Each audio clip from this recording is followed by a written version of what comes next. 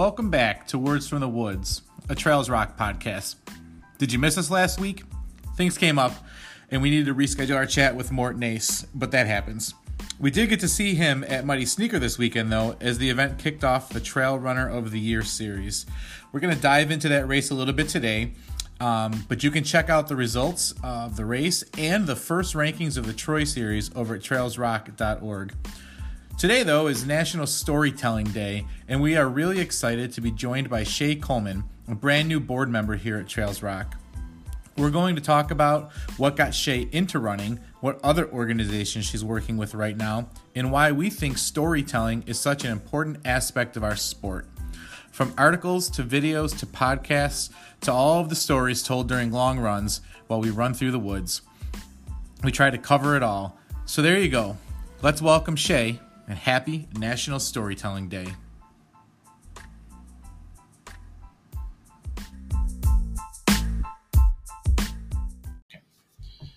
And we're back. All right. We are excited this week to be back and with our friend Shea Coleman. And I think if you've been around any sort of endurance event in our area, you probably have seen Shea run into Shea because she is there either volunteering or racing herself. So Shea, thanks for being here. Thank you. I'm so excited to be here with you guys. Yeah.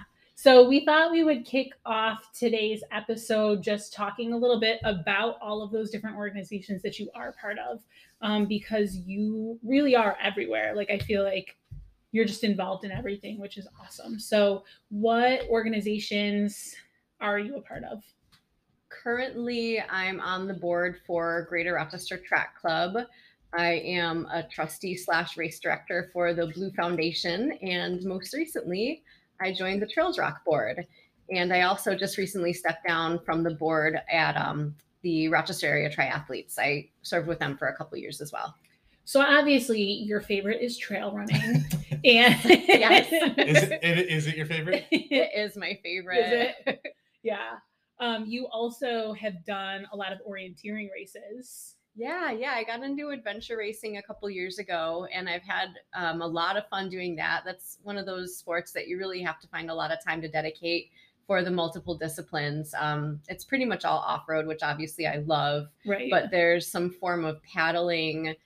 You're on your feet, and then biking, which is usually mountain biking.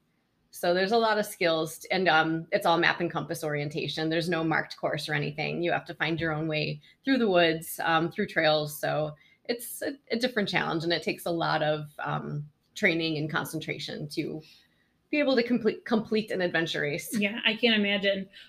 Do you typically, with adventure races, compete with a team, or do you compete individually, or it just kind of depends on the event?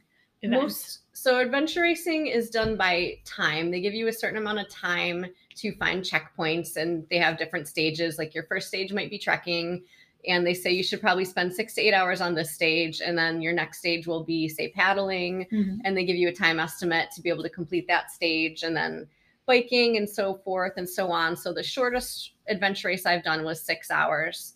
And that had like 1 or 2 stages of each. And then they have them anywhere from 12 hours to 24 hours to 32 hours, or expedition races, which are multiple day, 3 to 5 day expedition races. So it's a lot of time management. They do have cutoffs. If you don't make it to a certain checkpoint by a certain time, then they might either advance you and have you as an unofficial finisher, or you might get pulled from the race. So I forget where we were going with that. No, I think just talking about adventure racing in general. I think it's a sport that's grown in popularity, but not necessarily locally. And I think it's, there's not a lot of options. You usually have to go somewhere for a race. Yeah, you need a really unique geographical outline for these adventure races. You have to be able to have an area where you can track, somewhere you can set up an orienteering course, and then someplace that you can bike to paddle. Usually the biking is the main form of transportation, because if you're going, 20 miles from the trekking stage to the paddling stage, biking is the best way to do it. There's absolutely no transportation. Like you don't ever get on a bus or in a car once you start the race. So if you have to go 16 miles, you're probably going to be on a bike. Right. So you have to find an area that's diverse enough. Yeah. Where you can trek safely, bike, paddle, and then you have to be able to stage boats for the paddle and things like that, or they use pack rafts, which you then have to pick up and carry. So there's a lot of logistical planning that goes into setting up an adventure race. So it could be done around here, probably a shorter one. But that's why they're all over the country, all over the world. There's a lot in Pennsylvania. There's a lot down the East Coast. Vermont, Maine, Michigan actually has a lot of adventure races because they've got a lot of lakes and things like that and some good areas. And obviously out west too. There's a few in Canada. And from what I've heard, the ones in Canada are really rugged.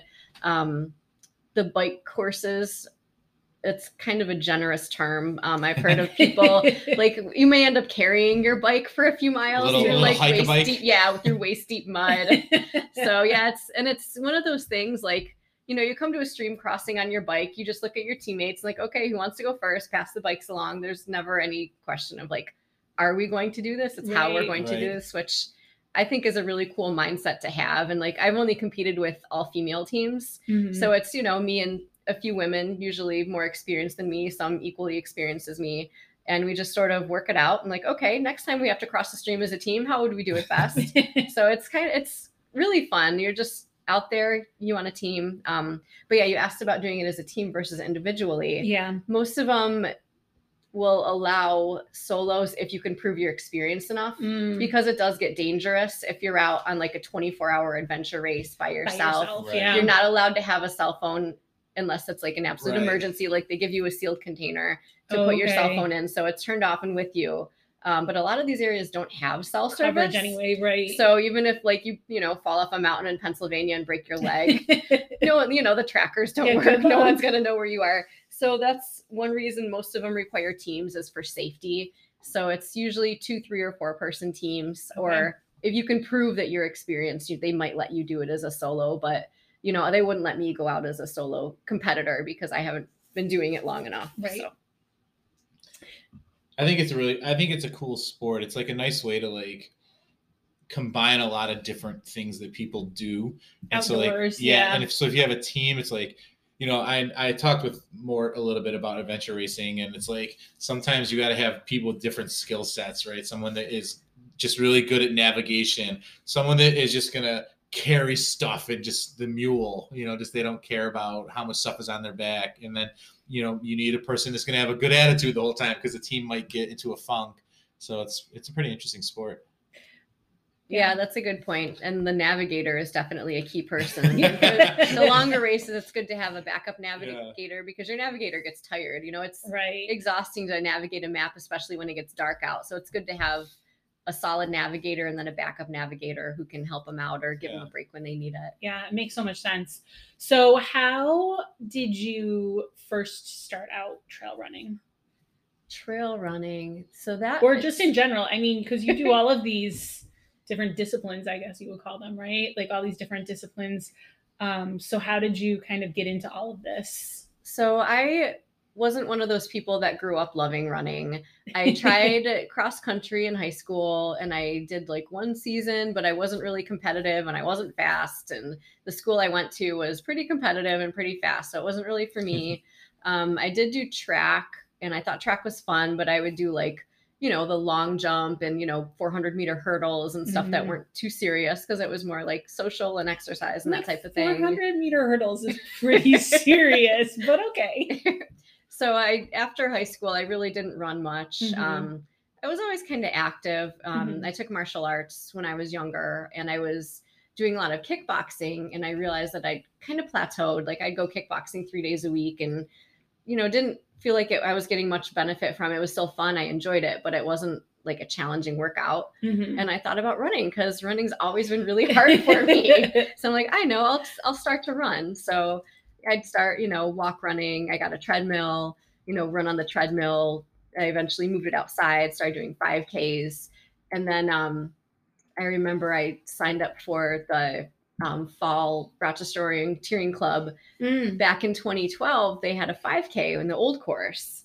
Oh yeah. So I always forget that used to be. Yeah, it was the year I did it was one of the last years, and then they changed it to the new course where it starts at Stewart Lodge instead of that little lodge off of Canfield Road. Yeah. And so I did the 5K, and that was my first trail 5K. Yeah. And I didn't really think much different. I was just like, okay, well, I'm running, and now I'm running on the trails. And it was really fun. So I gravitated more towards trails, and I would do like, the snowshoe races in the winter and stuff like that. And you meet people and make friends and realize that there's all these other crazy people out there that like to run trails, and you make a couple friends that want to meet up on Saturdays and run trails with you. And, they talk you into, half marathons and eventually ultras. And I think one of my favorite things, one of my favorite things about the running community in general, but trail running is what we're traditionally talking about, is just the people that you meet, and like, you can just, it's just fun. Everybody seems so much more welcoming, and everybody wants to get to know each other. And it's pretty cool to like say, hey, I did this like 5K thing. And then all of a sudden I had friends. It's like, where'd they come from? Well, and I think, like you were saying with adventure racing, and I feel the same way about trail running. It's like you're part of a team almost, even though you're not, but like, there's just this community of people, and everybody's kind of cheering for each other, and everybody's there together. That was one thing I really enjoyed about the sense of community. Like, if you didn't win, people still cheered for you. If you came in last, people still cheered for you. And like, even if you, look like you were about to die, people are still there encouraging you and telling you to keep going and giving you water and everything else that you might need. So that, like everyone just, recognizing that this was a good accomplishment for you and not making you feel bad, not putting you down. I think that's one of the things that I hate, because sometimes I get into this like road runners versus trail runners, but it is one thing that is like a distinct difference in the trail running community, is that the winners tend to sort of like stick around in the trail running community. So I talk about Cayuga. There was a year. It was this beautiful year. I remember this beautiful like night going into the evening. It's a 50-mile race. And there was maybe 10 people left on the course, and both the male and female winners of the USATF championship were still just like hanging out in the grass, like having drinks, eating snacks, like and cheering chatting with everybody. And then I think like I go to run like, like a local road 10K or something, and the winners are, doing a cool down backwards on the course, and then they leave. And I'm just like, oh, I hate that, because it's just a different vibe. It's a totally different vibe. Yeah. And it's like, I just love that everybody getting together and just sort of being there, like you said, cheering for everybody. And it's like, hey, everybody had the same accomplishment today. Some were just in a different pace. Yeah. And that's a great thing about the trail community. And I actually remember when you guys started Money on the Jenny and reading some of the race reports from the top finishers, and they had the same low points at the same part of the race that I did. And I was like, wow, we're all human. This is so cool. Yeah. Like, you cried at mile 25 too. Yeah, right. So you recently joined the Trails Rock board, and we just wanted to talk a little bit about your role with us and why you decided to join the board. So can you tell us what you do for Trails Rock? So I'm a board member. Yep. I go to meetings. And I think my official position is sort of helping Todd with trail work and being his backup and that type of thing, which I'm really excited about, because I'm guilty of not doing as much trail work as I should. I'm one of those people that's like, ooh, should I go to that? And I feel like this role is going to push me into that a little bit more and be more aware of what that's like. And I am guilty. I missed the last couple trail work days, but I have the rest coming up, and I'm going to make a solid effort to be there and do what I can to help out. And it's so cool to like go and, watch trails get built in Letchworth or, go to Black Creek and look at the boardwalks that have been put in by Trails Rock, and just that sense of sort of responsibility for, we love the trails, but we also help keep the trails going. And it makes you more aware. Like when I run at Mendon and I see like the trail erosion, I think about that more. And I'm like, this trail starts like, single track, and then it goes to like, the size of a highway, and then it goes back to single track because no one wants to go through the mud. Right. And you think of like, well, what can we do to make this better so there isn't as much mud there, or so that people will go straight and stay on the trail. So that's kind of a neat perspective to have. Yes, you can. Mendon is like a perfect example of looking at like trail overuse or like trail misuse. Mhm. Because like you said, these spots that just turn into these like highways, it's like, holy cow, you could drive here right now if you wanted to, as opposed to this what used to be at one point some beautiful single track. It's interesting. Next week we're gonna talk with Todd on trail work stuff, so we'll be talking about like what goes into even getting approval for that. Like the Letchworth Trail took so many different levels, so I'm pretty excited to like share all of that with people, because I think a lot of folks just don't have any real concept of where the trails even come from. Yeah. So, they're just there. Yeah. Magic. Some of them, right? Because some of them used to be game trails. Yeah. Or like if they've been there for if you're a very running, long time. Many on the Jenny, when you go down to that first stream crossing, that trail has been there for a long time, because it's actually a native trail that they use as a source to get water from the outlet from the lake. And so like that trail, we're literally taking footpaths from the indigenous people that lived there before. So it's like a really, if you can learn the history of the trails that you're on, it's pretty neat. So like knowing who built it or who was there first or how did it come along, that stuff is pretty neat. Mm-hmm. So.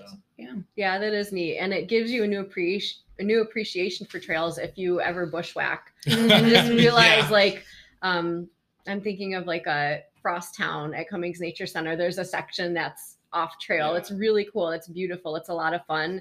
But someone described it as like bubbles, or I think they called it like baby heads in the woods. And it's like those little mounds of moss, and you can't really run over them. And it makes you like realize how much goes into actually making and establishing a trail that you can run on. And, you always have to watch for roots and rocks, but it's a runnable trail. Right. It's something that many feet have packed down, versus if you just go pick a direction in the woods and try to run, you're going to get stuck in a divot. You're going to trip. You're going to get branches to the face. You're going to get cut up and bloodied. And there's a lot of work that goes into it. Yeah. It's not just cutting through the woods. And then you got to keep it right, because nature will always come back. Try to take it back. Yeah. There's a road in Durand, Sunset Horseshoe.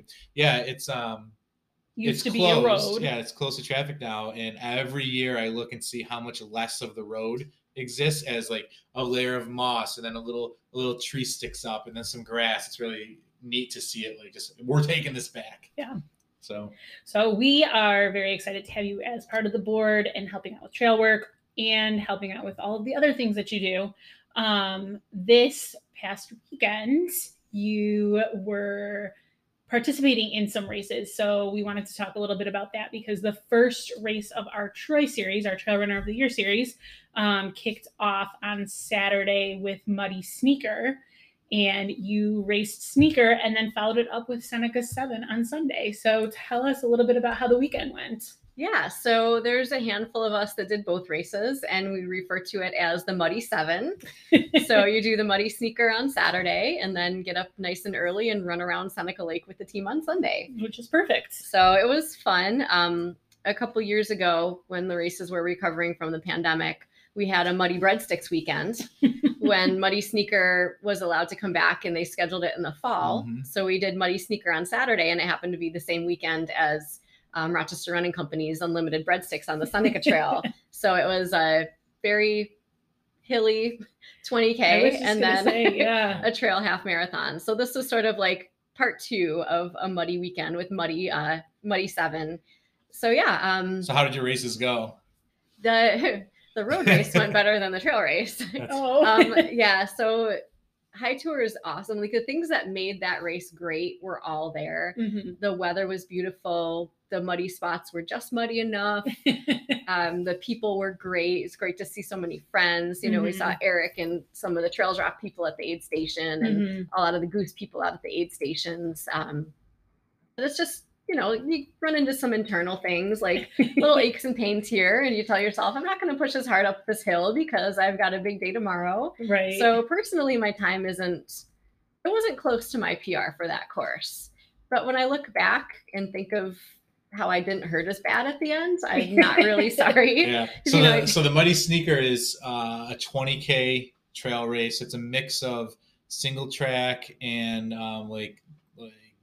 logging roads. Right. Yeah. Down in the High Tor Wilderness area near the Finger Lakes in New York. And it has a hill, like you said, And like in at the end. finish. So there is it's about a mile long. Yes. And it comes up from the creek all the way up the ridge line. And it's nicknamed the Demoralizer. So what was that hill like?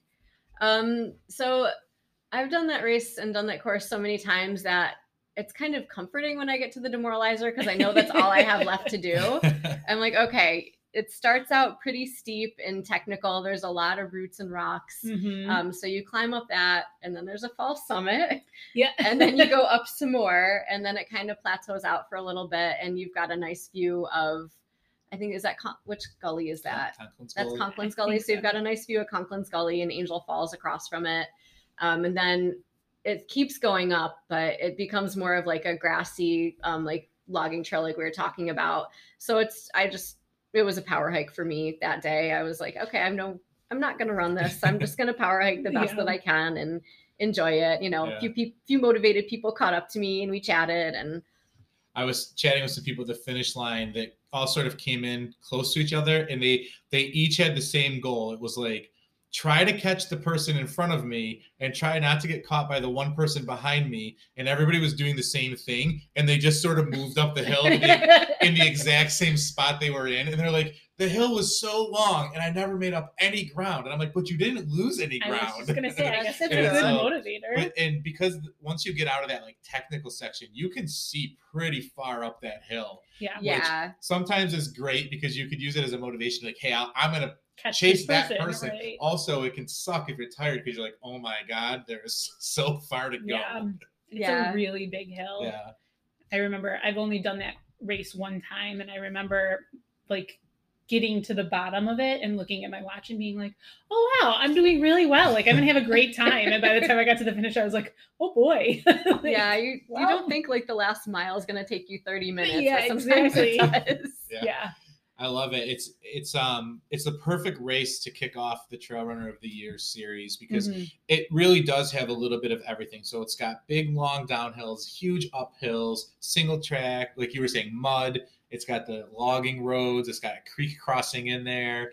And then it's just got some really beautiful scenery. So, and it's been going on for a long time. I think this was maybe year 24. That sounds right. Yeah, so it's been a staple in the area for a long time. And then there's food at the finish. Everybody gets a water bottle, like the nice Nalgene bottles, and it's like you see them all over the place. Like if a group of trail runners get together, you're like, oh no, whose water bottle? Who's got the 2018 bottle? Yeah. Jeff Macbeth and his family kept leaving them places by mistake, and then people would be like, oh, Jeff left this in my house. And then they ended up with more than they started with. Because people were just like, here's your water bottle. And he's like, oh, I already got one back from another place.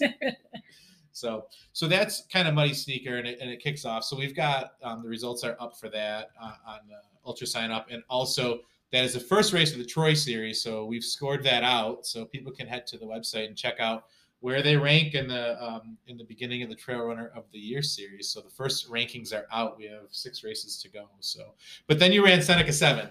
Yeah. So what's Seneca 7 all about for people that might not know? So Seneca 7 is a relay event, and the premise is you have a team of 7 people, and you run the perimeter of Seneca Lake, which is 77.7 miles. So they divide it up. I want to say there's 21 legs. Does that make sense? So everybody runs 3 times? Yes. Okay.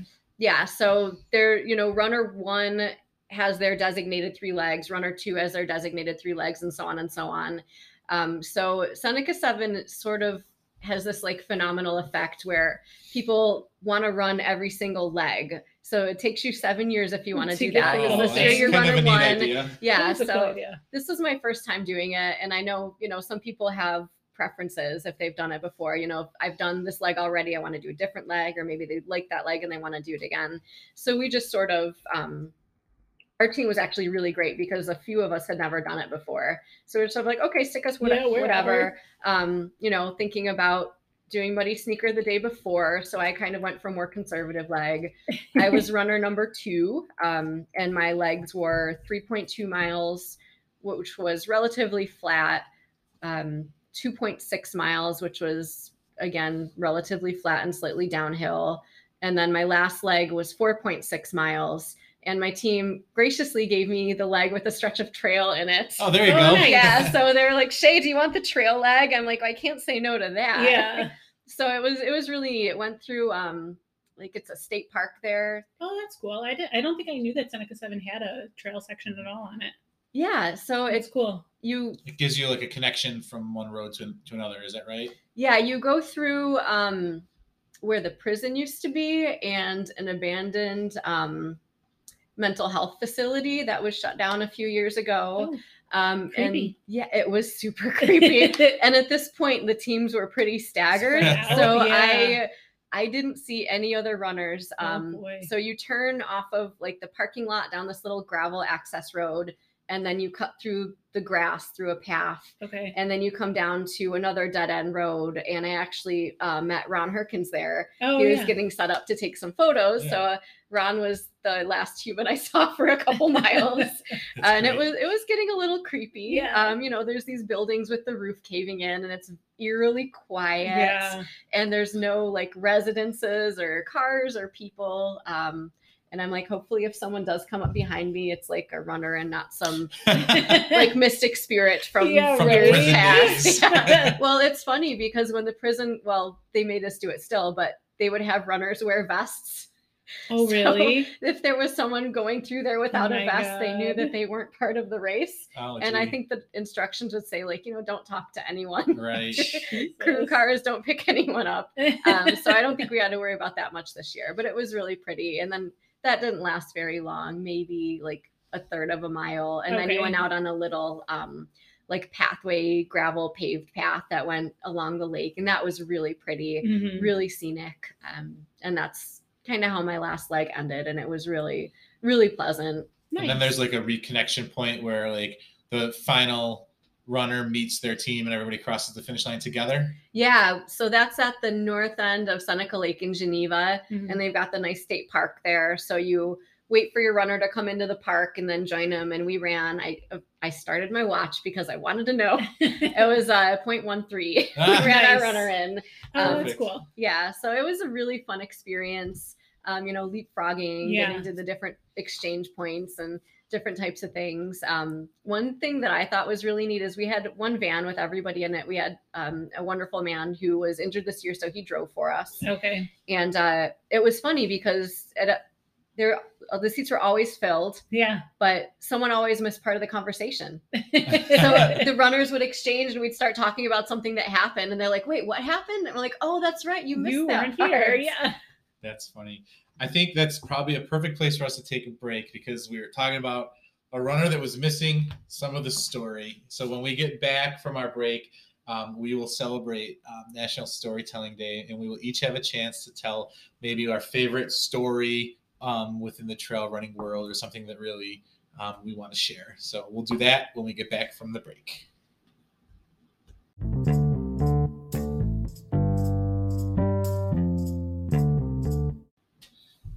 All right, we're back from the break.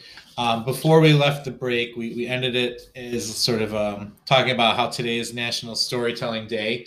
And so we're going to kind of get into that on the second half here. We're each going to have a chance to share some stories. But I wanted to see, because Shea, you're a talker, right? When we're out, you like to chat. Yep. And I think the trail running offers a really cool opportunity for storytelling. So you have there's Trail Runner Magazine, Ultra Runner Magazine. There's all these magazines that are telling stories of people. There's podcasts, a million podcasts, right? Oh, yeah. There's videos, YouTube videos. There's professional videos put on by some of the brands. But why, if I was going to say, like, why do you think storytelling is such a big part of this sport? Like, what would you say, like, why you think that is? I think it's because it lets people know what we do is possible. If you meet a random person on the street and say, hey, do you think you could ever run 100 miles? Yeah. They would say no. Right. But then you hear, you take someone, average person, Mhm. average job, not, Mhm. a superhero. And they say, oh yeah, I run 100 miles. And you've run 100 miles. What's that like? Yeah. Yeah. And they want to hear, you want to hear what it's like, hear the different areas where people do this, what the course is like, Mhm. what the experience is like, the highs and lows. And I think knowing that people make it through is also encouraging, and it's inspiring. You know, maybe it's someone you know, maybe it's someone you don't know, but hearing their stories and hearing what they've been through, their process to getting to their goal, how things went, whether they achieved their goal, whether they didn't, what their next goal is going to be. I think it just lets people know that this is out there and it's something you can do, and it's fun, either type 1 or type 2 fun. But either way, it makes for a good story. Yeah. I think it's like you said, when you try to, if you were to ask someone, hey, do you think you could run 100 miles? And they would just like, what are you trying sometimes to explain what we do to people that don't participate in it and don't have any a grasp of what it is. Sometimes it's hard. But if you could show them like a video or, send them a story, and then it sort of starts to make a little bit more sense. I think like, I'm not a huge fan of the Barkley marathons, but it's like wildly popular, mostly because of that Netflix movie that they put out. Before then, it was like a niche event that a few people knew about. And then they told this story. Yes. And it was like, boom. Everybody loved it. Like CNN was talking about it. Mm-hmm. ESPN picked it up. Like it was like, look at this crazy story. And it was more about that than about the actual run, right? It was like, who are these people? What drives them? Where did this come from? Like all the whole background to it. So yeah, and the background of the Barkleys is a very neat story in itself. Yeah, how that originated to what it is today, and it has gotten quite popular in its own way. Yeah. I think like, so storytelling when it comes to trail running, to me, it feels almost like primal. Like you think about, you're on these oftentimes historic footpaths that generations on generations of people have traversed. And you think about when we're out there just talking, and knowing that that's been happening since we've been around, like, hey, we have to go from here to there. And it's a lot more fun if we talk, right? Like, yeah. And I think that that's like going back to earlier in our conversation about community and like trail running as kind of a, I don't know, like a bringing together of community, I guess. And we've talked about this a lot on this podcast, but just in general, that you meet people that you wouldn't necessarily meet otherwise, and then you end up hearing their stories, because what else are you going to do? Like, we're going for this 2 or 3 hour run on a Saturday morning, so we're going to chat with each other. And sometimes that can be like you get closer to people, I feel like, running than in real life almost. I love to see people come out of their shell. So next week we're going to talk with Todd Beverly, and Todd is like a great story of this, is that he used to, for years, he would run in the group. He would not talk at all, but he would laugh at the jokes. And I would hear him back there. He had such a unique laugh. He would be like, and I'm like, Todd's back there and he's listening to everything. And it was just, and then eventually he was like, started telling the jokes and telling the stories. And I was like, it's such a neat thing to see. Like, we really get to know people, right? Mm-hmm. Like, how many hours are you going to run to train for 100 miler, or even just a regular trail race, right? Yeah. You're out there, unless you're hammering miles, you're talking. Absolutely. And even the people that are hammering miles, there's still days where you're going out for your long, slow run. Right. So you're going to potentially be with people. Are you a run with people, Shea, or are you a run by yourself kind of a person? I'm very much a run with people. Yeah. I can't remember the last time I did a real long run by myself. Mm-hmm. It's usually, people ask me about training for races, and I say I usually just find a friend who's training for something similar and join them on all their training runs. Yeah. I do whatever their plan calls for, and hopefully it'll prepare me for my race as well. Yeah. And we're so lucky here that we have such a big community of runners that I feel like there's really no shortage of people to run with if you are looking, like if that's your thing and you just want people to run with. I feel like it's not hard to find once you know where to look, especially, and once you start to get to know people. Absolutely. It's almost to the point where there's too many options. Yeah. I know. Like, oh gosh, what am I going to do Monday? What am I going to do Wednesday? Yeah. There's so many things to choose from. Well, if FOMO. I do this, I can't do that. Yeah. Yeah. There is like you said, there's no shortage of, I think there's a group run every night of the week if you want there to be. Oh yeah, I think there every night definitely has is. something going on. So, and then even those long runs, like you could start, like say you wanted to do like the Sunday morning Trails Rock run, but you know you had to get in a ton of miles. So like, and you like being with people, but you got to do 15 miles and they're only going to do 5. You're like, well, I could do 5 miles before the group starts if I want, and then I can have all this fresh energy with the group, and then I can finish up. And inevitably, somebody from that group is going to be like, "Oh my god, you're doing more? I'll go with you." How many? Okay. Yeah, and all of a sudden you've had company for almost the entire run when before you would have maybe not had any. So the group runs are cool for that. And it really clicks those miles off, especially if you have to do a long run. Absolutely. Like having people to talk to and hear, and take turns telling stories. Yeah. So let's talk about stories. We wanted to take a minute to sort of tell our favorite trail running story, if it's even possible to pick just one after all these years of being out and about. And so why don't we do? Each of us will have a story. I'll keep mine short based on how much time we have available. So why don't we start with Sheila, and then we'll do Shea in the middle, and then I'll tell a story. And hopefully none of us pick the same story. We shouldn't. There's millions of stories. I was just going to say, there's so many, and I'm a horrible I was gonna decision say, maker. But if you had to pick one, you're like, someone says, why do you love trail running? Tell me a story about why you love trail running. What is it? So I guess maybe for me, it would be the year that we did run them all, hike them all down in Letchworth. So we were actually supposed to be going on like this huge cross-country road trip, and it's a long story, but plans fell through. But we both had taken time off and had planned to do something. And so we decided, we had talked about it for years that we were going to do every single trail in Letchworth, but we were just going down and doing like 1 or 2 at a time. And initially we were just going to, so we said we're just going to camp in Letchworth because we have the week available. And we love to camp. And so we put together a schedule. Like we had a morning, an afternoon, and an evening run or hike. And we put the schedule out online and just said, hey, we're going to be there if anybody wants to come down. And we ended up, I don't know if we did any runs or hikes by ourselves. None. I think every single one we had at least one or two. It was like 109 miles over the course of the week, and we never did a step without company. Yeah.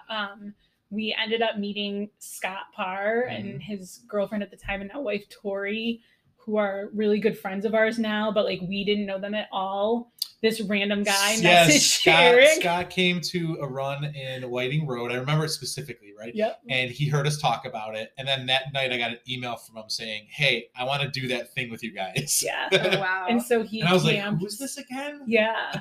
But it's just funny how, like, we were so disappointed initially that this trip that we were supposed to take had fallen through. And then it turned out to be such a great week.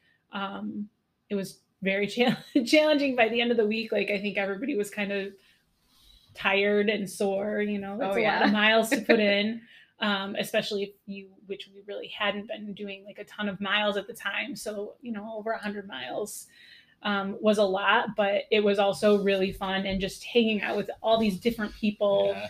And some people brought dinner on different nights. So like we didn't have to cook every night. So people just showed up with food. I was like, this is amazing. Yeah, that is. It was we had really like Trails Rock signs out front of our campsite. People were like, what's that? I'm like, let me tell you a story. Yeah. It was a really fun week. So I would say that has to be, it was like, again, going back to this idea of community, it was just a very community oriented week.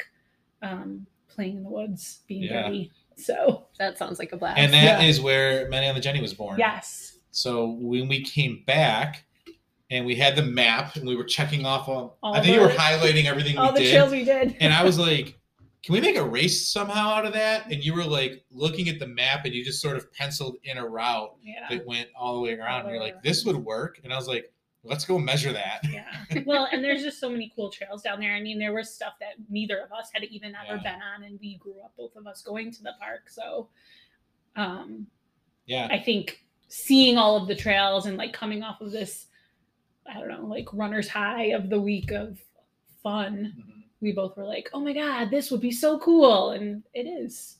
Oh, absolutely. We're a little biased, but Scott and I got lost on the Knife Edge Trail that sometimes people still accidentally take at Many on the Jenny. It's not a trail. There are signs everywhere. They're like, do not go this way. And it's like this really like dangerous downhill to the river. And we're going down and down and down. And I'm like, this is weird. And we got all the way down to the river. And I go, I think we're in the wrong spot, Scott. He's like, well, let's just keep going. And I was like, well, this is the river. And I was like, I think we have to go back up. And he's like, you're telling me we got to go back up? And I'm like, oh, we got to go back up. Yeah, so that was. Speaking of adventure that's what races, we got because that was a segment you and Tori were hiking it, and I was like, Scott and I were gonna go running out and back to get some more miles in, and then we got lost. Womp womp. So all right, Shea, what about you? What do you think? If you just tried to pick one, there's so many stories to choose from. I think one of my personal favorite stories was when I ran Twisted Branch in 2021. And like the first time I ran Twisted Branch in 2017, it was my longest ultra. I think my longest before that year was a 50K. And I did Many on the Jenny earlier that year to prepare for it. And so, 2017, I was a little bougie. I had, crew and pacers and everything, So I signed up to do it again in 2021 because I wanted to try to do better than my previous time. And so I said, okay, I'm going to camp. Didn't have any crew lined up. Didn't have any pacers lined up. I had my drop bags. I had my own gear. And that's how I was going to run the race. And so, it started out really fun trail race, challenging, but fun. And I'm getting, farther along the course and, you're about 20 miles in and people are starting to spread out. You don't have as much company on the trails. Right. And I'm like, oh, maybe I should have tried to get a pacer. That would have been nice, but I'll be fine. So I get to, I think it's the lab at mile 27. And my friend Olga was there volunteering. Yeah. And I just sort of casually mentioned, Olga, you wouldn't want to pace me, would you? And Olga turns to her now fiance, John. He was there volunteering. Said, what do you think? You think I could pace her? And I said, yeah, we're going to be here all day anyway. Yeah. And the funny part about that is they weren't even supposed to be there that weekend. They had planned on going to the Adirondacks, but the weather changed their plans. So they decided to come down and volunteer. Plans fall through and good things happen. Exactly. And she didn't have any of her trail running gear. So I said, you know what? I have a drop bag at Bud Valley with a change of clothes in it that I'm not going to want. Grab my drop bag. You can use my clothes. She grabbed my clothes. Someone else let her borrow a hydration vest. Oh my God. I think she had like road shoes on. I don't think she had trail shoes. But she picked me up at Bud Valley and I did have one pacer lined up. Clem volunteered to pace me from Urbana to the finish that last 6-ish miles. Yeah. We wanted to do that together because we'd kind of bonded over trail running and he wanted to be there for me for that. Yeah. So, I picked up Olga at Bud Valley. She managed to get dressed in clothes and gear that she'd found and enough to put together a trail runner to pace me for 20 miles. And it was just it's like getting new wind in your sails to have a pacer. And Olga is so wonderful. If you want to reach a goal, recruit Olga. She does not let you fail. Yeah. And she was just so and she does positive. it in this, I was going to say, a positive way. Yeah. She's just like, okay, see that runner up there? We're going to catch him. Get him. Yeah. And she just says it and you do it and you don't question it. Okay, we're going to catch him. And we did it. Yeah. And my goal, this is when the Western States qualifying time was 19 hours. Right. And my goal was to get in under 19 hours. And so we were starting to pick up speed. We were going a little bit faster. And the stretch of trail from Mitchellsville to Urbana, I love that stretch of trail. It's one of my favorite stretches of the whole race. And it's not super technical. It's not super hilly. It's a pretty common hiking path down there. It's about 3 miles long and it's next to the ravine and it's dark out at this point. We were running by headlamp. But we just got to that section. I love this section. I'm going to speed up a little bit. So I sped up a little bit and we kind of caught Clem by surprise. He wasn't expecting us to come in. So we get into Urbana and I'm there at the aid station thinking about what I need. And Olga's like, where's your pacer? Oh no. And he was in his car getting his vest and getting everything ready. No, he didn't realize I was going to be too there that quick. So it didn't take him long to get ready and we started up the trail and then I had Clem's fresh energy to keep me going and we did really well in that section too. And it got to the point where I'm looking at my watch and I know the trail really well from doing the race and just running down there. Right. And I got to the point where I think it's a Trillium Trail, the blue trail comes out to the road. And I know there's the one last stretch with the switchbacks down to the road. And I looked at my watch and I said, Clem, we're going to make it. And I went for it and I just started running and I'm tearing down the switchbacks and hooting, and Clem's coming behind me, and runners are moving out of our way. You can see the headlamps see the zigzagging lamps on that little trail. Yeah, and I'm trying to encourage everyone, come on guys, we can get it. We got 5 minutes. So I think my official time was like 18:58. So oh my gosh, that's awesome. I made my goal, and it was just one of those magical moments. And just the way the day started and the way the day went and the way the day ended wasn't right. It was better than I imagined it could have been. Which is what you want, right? Like, yeah. That's exactly how you want it to go. I mean, as if finishing 100K is not magical enough then to meet your goals and have all this extra time on the trail with friends is pretty sweet. Absolutely. And one thing I love about Twisted Branch is it's our people. Like right. I knew everyone at the aid stations. Right. Yeah. It's like going and seeing your friends, and as you mentioned, I like to talk, and I have to try to make sure I don't spend too much time chatting. Hanging out in these seasons. I have to, try to stay focused on. You're like, meet me at 19 hours at the finish line so we can talk. Yeah, like go to the finish, we'll chat there. And some people are good about, okay, Shea, you've been sitting for a few minutes. Let's go. Get you moving. Yeah. And other people are just as happy to see you as you are to see them. Right. So you got to kind of keep that motivation going. Yeah. But that's another good thing about having a pacer, because that's kind of where they pick their up job. Yeah. Like, okay, time to get moving. They've got fresh legs and fresh energy and keep you going through the trail. So cool. That's cool. Yeah, that's a good story.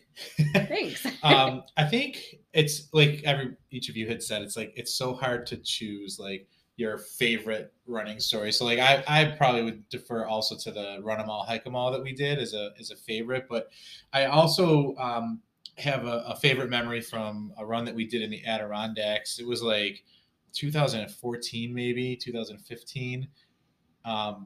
There's a waterfall called OK Slip Falls, and there was no trail. And I think you found it, that they were building a new trail to this waterfall. It's the highest waterfall in the Adirondacks. And I was like, let's go do that. And it's only like 3 miles, but nobody knew about it yet. Like other than people that were like really looking for something to do. I think it had been a trail at one point, and it just I think it was like unofficial. Over. Yeah. And so we went out there and we parked. Nobody was there. We had the dog with us, and we just ran. It was a really nice trail. Yeah, like and it was perfect running trail. It's not your typical Adirondack trail that is like up and down and rocks, and it was like just a trail. And we ran and we got to this waterfall, that like this beautiful overlook of this waterfall, and it was just us. And the dog. Yeah. And we had that whole space to ourselves on like, a summer morning, and it was like perfect. Mm-hmm. And it's like kind of like the perfect description of like, if I was going to say, what would be like the best trail run you could do? Like describe your perfect trail run. It's like, runnable trail that goes to a beautiful destination with people that you care about. It's like, well, that was that day, and we ended up going down to the river and soaking for a little while down there, and then hiked back. Trail that was very sketchy. Yeah, and then hiked back up, and then ran back to the car. So we got like 6.5, 7 miles over the course of that run. So it wasn't even like some epic thing. It was just awesome. So yeah, that's mine. That's a good story. Yeah, good times. Yeah, but it's hard to pick just one. There's a lot of stories. So if you want to hear more, you've got to come and run with all of us. On Halloween, we'll tell our haunted campsite story. Oh, yeah. Ooh, that's a great one. That was nuts. So, all right. So I think, unless there's anything else we want to get to, we can wrap up storytelling day. Mm-hmm. You want to hear stories, you got to hear them in person moving forward. Yeah. So coming up next, though, so Medved Madness is the next race in the Trail Runner of the Year series. Will you be there, Shea? I will be there. We will be there as well. I had registered to run, but unfortunately have had surgery again. So no running for me till at least June. I am not racing, but I will be there. I'm doing Breakneck the day before. Oh, so you'll be in recovery mode. Yes. So I've got to reach out about volunteering and see if they need people. Yeah. It's such a fun race. It's the energy. And it's another good community barbecue afterwards. Yeah, for sure. And when they get nice weather, that is one of the best post-race hangouts. Oh, absolutely. All of trail running. It's just everybody's just there, just Yeah. hanging out. Dogs are running around, kids are running around. It's really cool. So I'm excited about that. So that's coming up. Registration for all of our races is open, but Mafamadal in June is our next Trails Rock race, and that's a 6-hour looped course in Durand. And so that registration is open, so get in on that. And then this weekend for us is a cool event. We're having a little baby shower. So we are having a group run at 10 a.m. at Oatka Creek Park if anybody wants to participate. And then we'll have... Neither of us will be running. Neither of us are running, but the community will lead some group runs, and we will have cake at the lodge afterwards for anybody that comes to run. So you can take a chance to predict when you think the kids will get here. Kids, we're having 2. Yeah. Crazy times. Yeah. So that's that. Next week, we're talking with Todd Beverly about all things trail building related. So I'm excited about that. We'll see if we can get Todd to tell us a story or 2. Todd's got some good stories. Like you said, he's quiet, but once you get him going, he's got some good stories. Yeah. And great jokes too. Yeah. So hopefully we get some Todd jokes next week. Fingers crossed. All right. Until that, Shea, thanks so much for coming. Thank you, Shea. I can't wait to continue to tell stories with you as I get back to running eventually. Yeah, thanks for having me. All right. That's it for this week. See ya. Adios. Bye. Soundstripe.